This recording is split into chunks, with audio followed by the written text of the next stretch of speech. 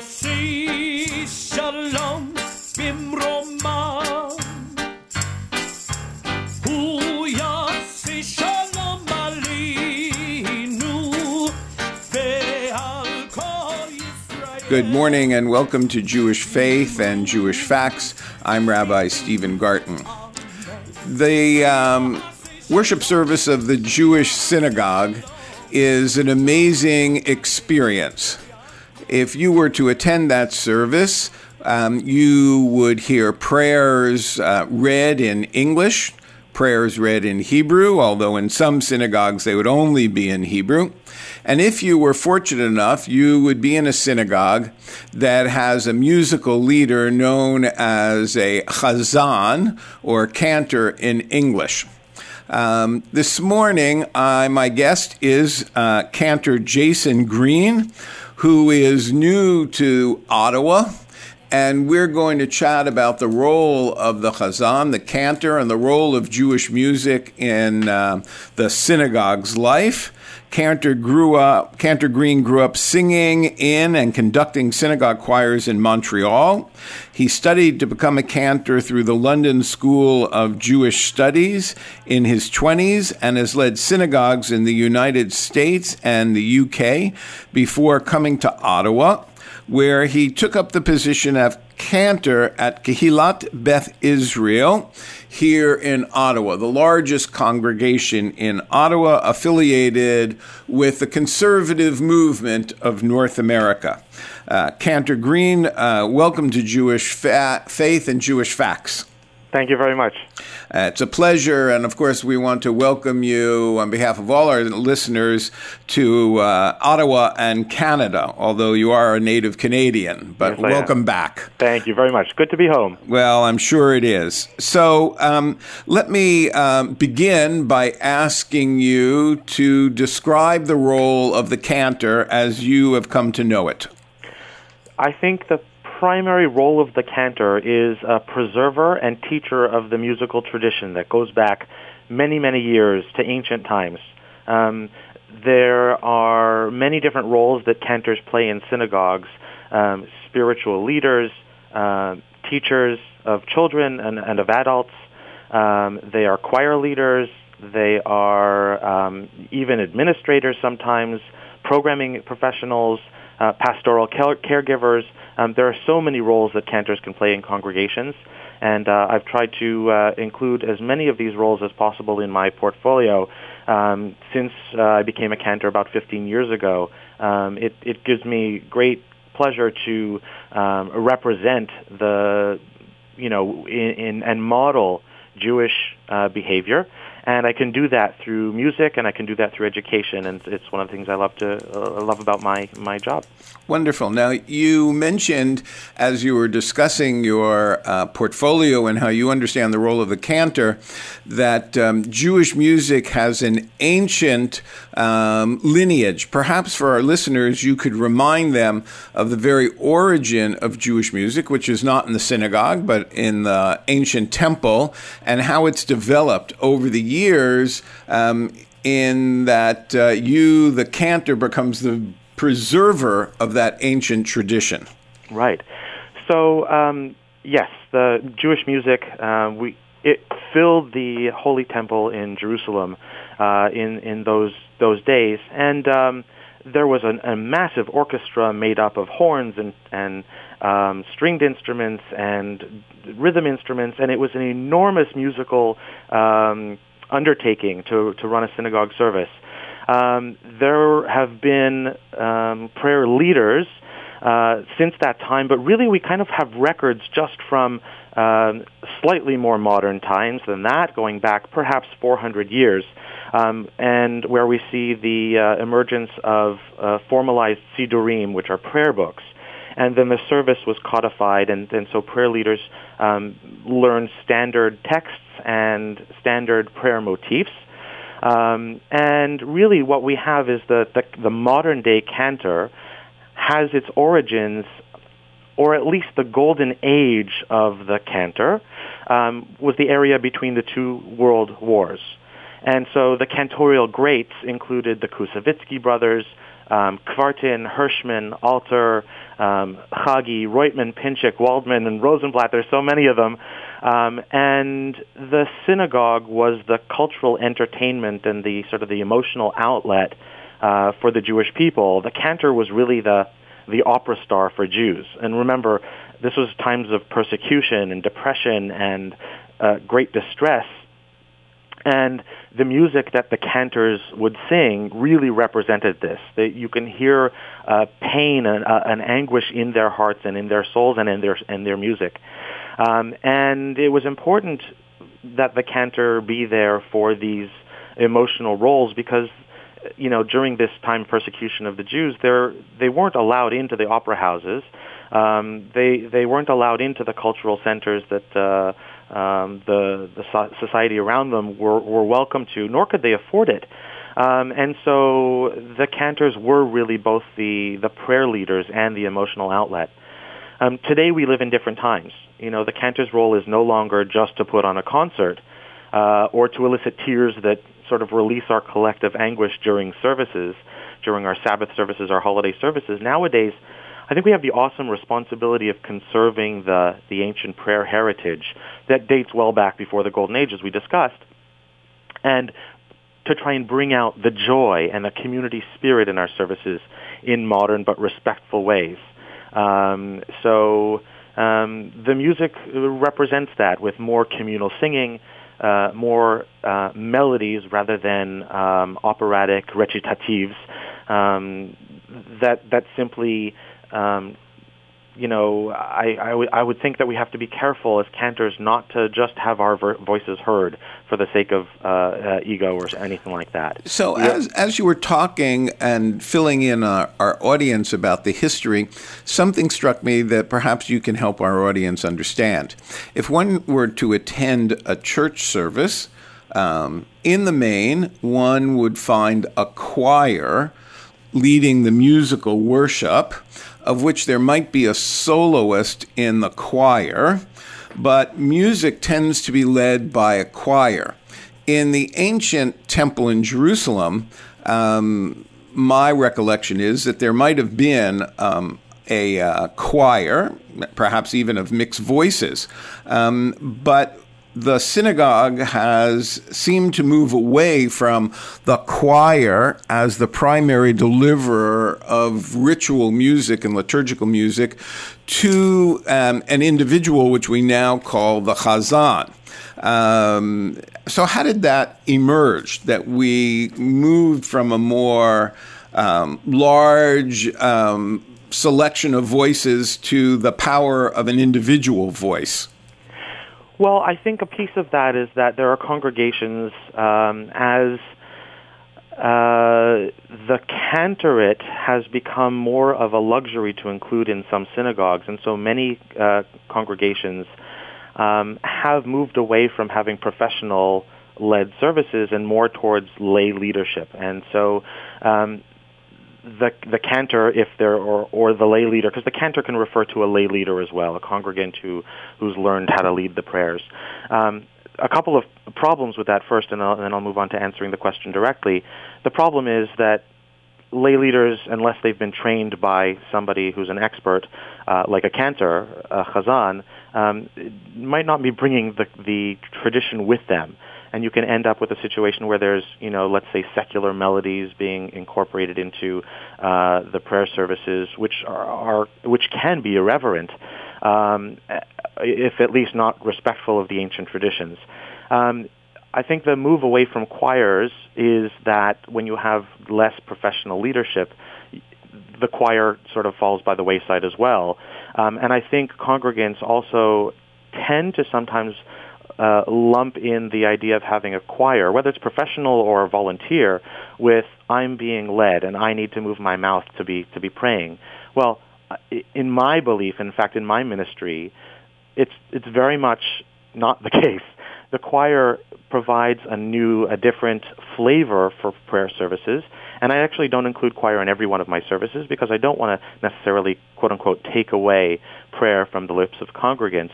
But there are different ways to pray, just as there's different ways to meditate, to come up with ideas. You can think out loud. Some people write it down. Some people say it out loud, and so forth. So the same thing with prayers. And actually, in my tenure, throughout my cantorate, and in fact, since I was a small child, has been all about choirs.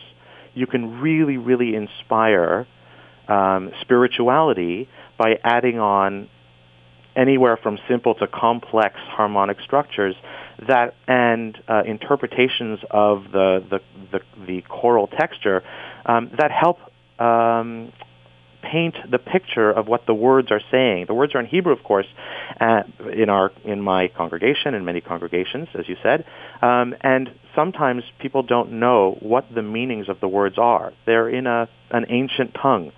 And so the music, particularly choral music, I feel, has it has in its toolbox the ability to emote in ways that the cantor alone or lay leaders can't necessarily do. So I'm a strong proponent of bringing choirs into the musical scene, and where I go, I try and build choirs that will be enjoyable to listen to, that allow the congregation to sing along by using arrangements of repertoire that the congregation may already know, as well as teaching new tunes so that the congregation can sing along with the choir. And sometimes it is just meditative, and it's okay too, when the congregation just listens and allows the words, allows the harmonies to just pour over them and transport them to a different time, a different place. So as you've been speaking about Jewish worship, you acknowledge and remind our listeners, our audience this morning, that in your synagogue, as well as many others, the worship is primarily in Hebrew. I think at least when I've attended your congregation services, there are a few prayers that are in English, but it's primarily a Hebrew-based service. And you suggested that the music helps those who are unfamiliar with Hebrew to have an understanding of the intentionality of the prayer. Does that have to exist with the ancient melodies, or is it possible for that to exist with modern melodies? Yeah, absolutely. I mean, if the artist is adept at it, it should be present in both, of course. So I'll give you a couple of examples. There are some melodies that are extremely tribal and have a very ancient feel to them. And they're considered to be so ingrained, so old, that they literally come from Sinai, that God taught these melodies to us on Mount Sinai, and we've carried them forward through the generations. So let me just be clear to our listeners. You're not suggesting that they actually were written on Sinai, but that their history is such that Jews refer to them and believe the power of them as if they were at Sinai. Exactly right. Right. And in fact, don't tell anyone. I know this is a radio podcast or a radio presentation. Don't tell anyone. But the reality is these melodies probably came from, let's say, about 400 years ago, and they were often German drinking songs in the pubs. But the reality is they made their way in so well, and yes, we do have this impression that they go back. So could you give us an example of one or two of those melodies? Absolutely. So one of them is Kol Nidre. Kol Nidre is the prayer that we say at the opening of Yom Kippur on the evening, and it disavows us of all of our poorly chosen vows, which are sins against God. So we try and disavow ourselves, and it has the melody like this. Kol Nidre ve'esarei ve'charamei ve'konamei ve'kinusei ve'chinuyei u'shvuot.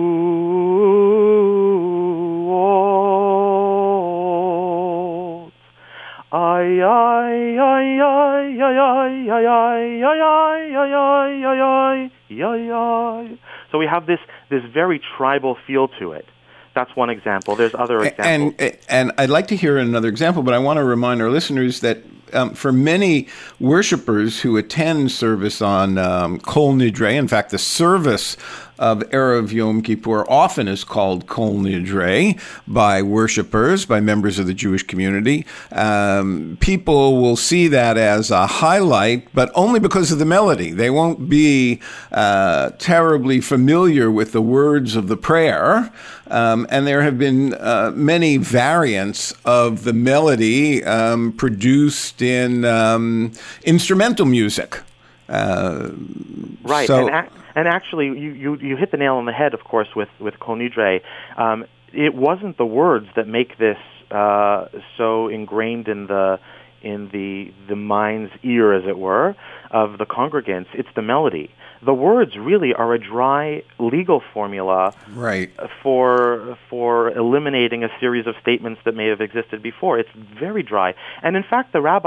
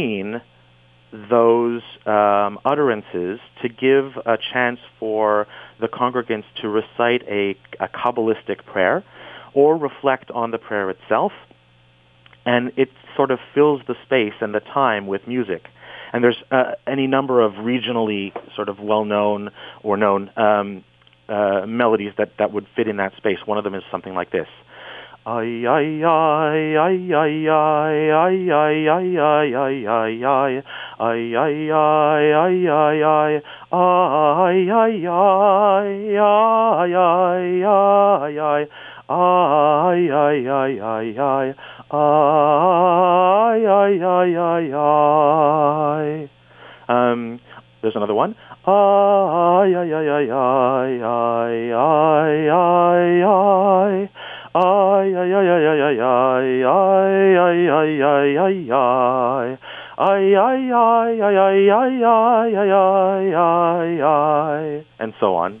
So the nigun, this wordless melody, is usually associated with the Hasidic movement of Judaism, not exclusively, but often is associated with a more Kabbalistic, mystical tradition. How do you find congregations that you've worked with that tend not to be associated with the mystical movements of Judaism, how are they able to incorporate that into their own spiritual practices? Or is that dependent on you, the musical leader? Yeah, so that's what I was about to say. It's actually more of the latter. My job is to bring that into their lives, and go on the journey with them. And so if it's not as familiar, I would teach about it. I mean, the services are dynamic, and they don't have to be just frontal. They can be interactive, they can be educational, and so I take time during my service, with the help of the rabbis that I work with, to sort of eke out a little bit of time during the service to talk about this and literally say the things that I'm saying right here today so that people understand where that comes from. What is this about? Where does it come from? How does it affect me? And what do I do with it? And what's the choreography, the motions that go along with these sorts of things. So it's an education process. You're new to your synagogue, and you've been a shaliach tzibur, a prayer leader in other synagogues in both the United States and the UK. And I would think that one of the more challenging aspects of your responsibility is the preservation of synagogue tradition and the introduction of new music. How do you balance that so that the, quote, old-timers don't feel as if they're strangers in their synagogue? I'm emphasizing that kind of ownership. And yet, as you so eloquently said, the importance of making the service dynamic is somewhat related to the introduction of more modern motif of music. So how do you balance that, the preservation and the introduction? Sure. Preservation is, as I see it, as I said, one of my main sort of mantras, one of my main mandates. And so the balance of incorporating the congregation, making sure melodies are appealing to all the different sort of demographics of the congregation, is part of the art and the science of doing it. And I think it breaks down into 4 steps. And really the goal for me is to get to know my congregation. The steps are teach, as I said, take time to teach, take time to learn. So I sit down with congregants and I hear their melodies and I learn the nuances, and I glean from the congregation that I'm joining, because it's my job very quickly to pick up and make sure people are comfortable and that I'm not barnstorming the system kind of thing. The third is to practice what we learn together. And so if I introduce a new melody, I will usually first share it with the congregation, either in a service where I can explain what the meanings of the words are, what the melody is, what I'm doing to word paint the meanings of the text, and then literally lead an instant choir, as it were, of the congregation and teach like the chorus or the important spiritual line to participate in and so forth, and then to repeat that over and over again over the next, let's say, few weeks, so that there is over time, a build-up of what I like to call sort of the musical and spiritual menu of the service, such that you can choose, or I can choose as the professional, sort of the appetizer, the entree, the dessert for any given service. But there are a number of options in each, so we can keep things fresh all the time, make the congregation comfortable with change, aware of new pieces, but also feel right at home by making sure that there's a solid core of pieces that are done just about every week as congregational participation type pieces, so that we really everyone can grow together, and that's at any age. We can all do that together. So as we come to the end of our time, I'm wondering if there are modern composers of liturgical music that you will be introducing to Kehillat Beth Israel that might be new to the Ottawa Jewish community. Sure. I mean, two of my favorite composers and arrangers of Jewish synagogue music are Meir Finkelstein, a cantor originally from London, England, but has really made a name for himself with his compositions and his fantastic voice throughout the U.S. and Canada.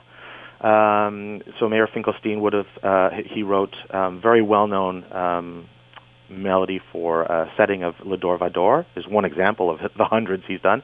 Le Dor Vador, Le Dor Vador, Le Dor Vador, Nagid God Lecha, and so on.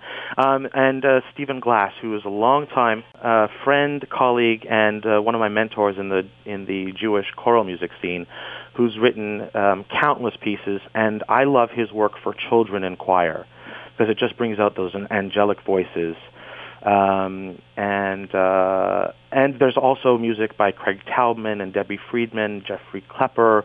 And Shlomo Carlebach even. These composers have revolutionized participation in synagogue services by even those people who are only lightly or not even at all affiliated, by providing melodies that are repetitive, simple to learn, and through the other things we can do to connect with the melodies, like dancing, like clapping along, like closing our eyes and saying "lie, lie, lie" without having to worry about the words. They've revolutionized participation in congregational life. And well, I have to admit that you excite me by your conversation about Jewish music. I'm sure you excite our listeners, and you've given them a great insight into the world of the cantorate and to the liturgical depth that music brings to any Jewish worship service. Sometimes I'm sure our listeners attend services without a professional musical leader and can find Jewish worship services, especially those that are in Hebrew alone, more challenging to follow and find the spirituality within it. I want to welcome you to Ottawa. I'm hopeful that your excitement about new Jewish music will infuse the entire city, and I look forward to interviewing you at future opportunities about Jewish music and its impact on the Jewish community and your synagogue. So thank you for joining me. Thank you very much for having me. It's been a pleasure to speak with you. For Jewish Faith and Jewish Facts, this is Rabbi Stephen Garten wishing you good day and shalom. A reminder that you can access our show, this morning's show, on the CHRI website or on iTunes, both as a podcast. Shalom.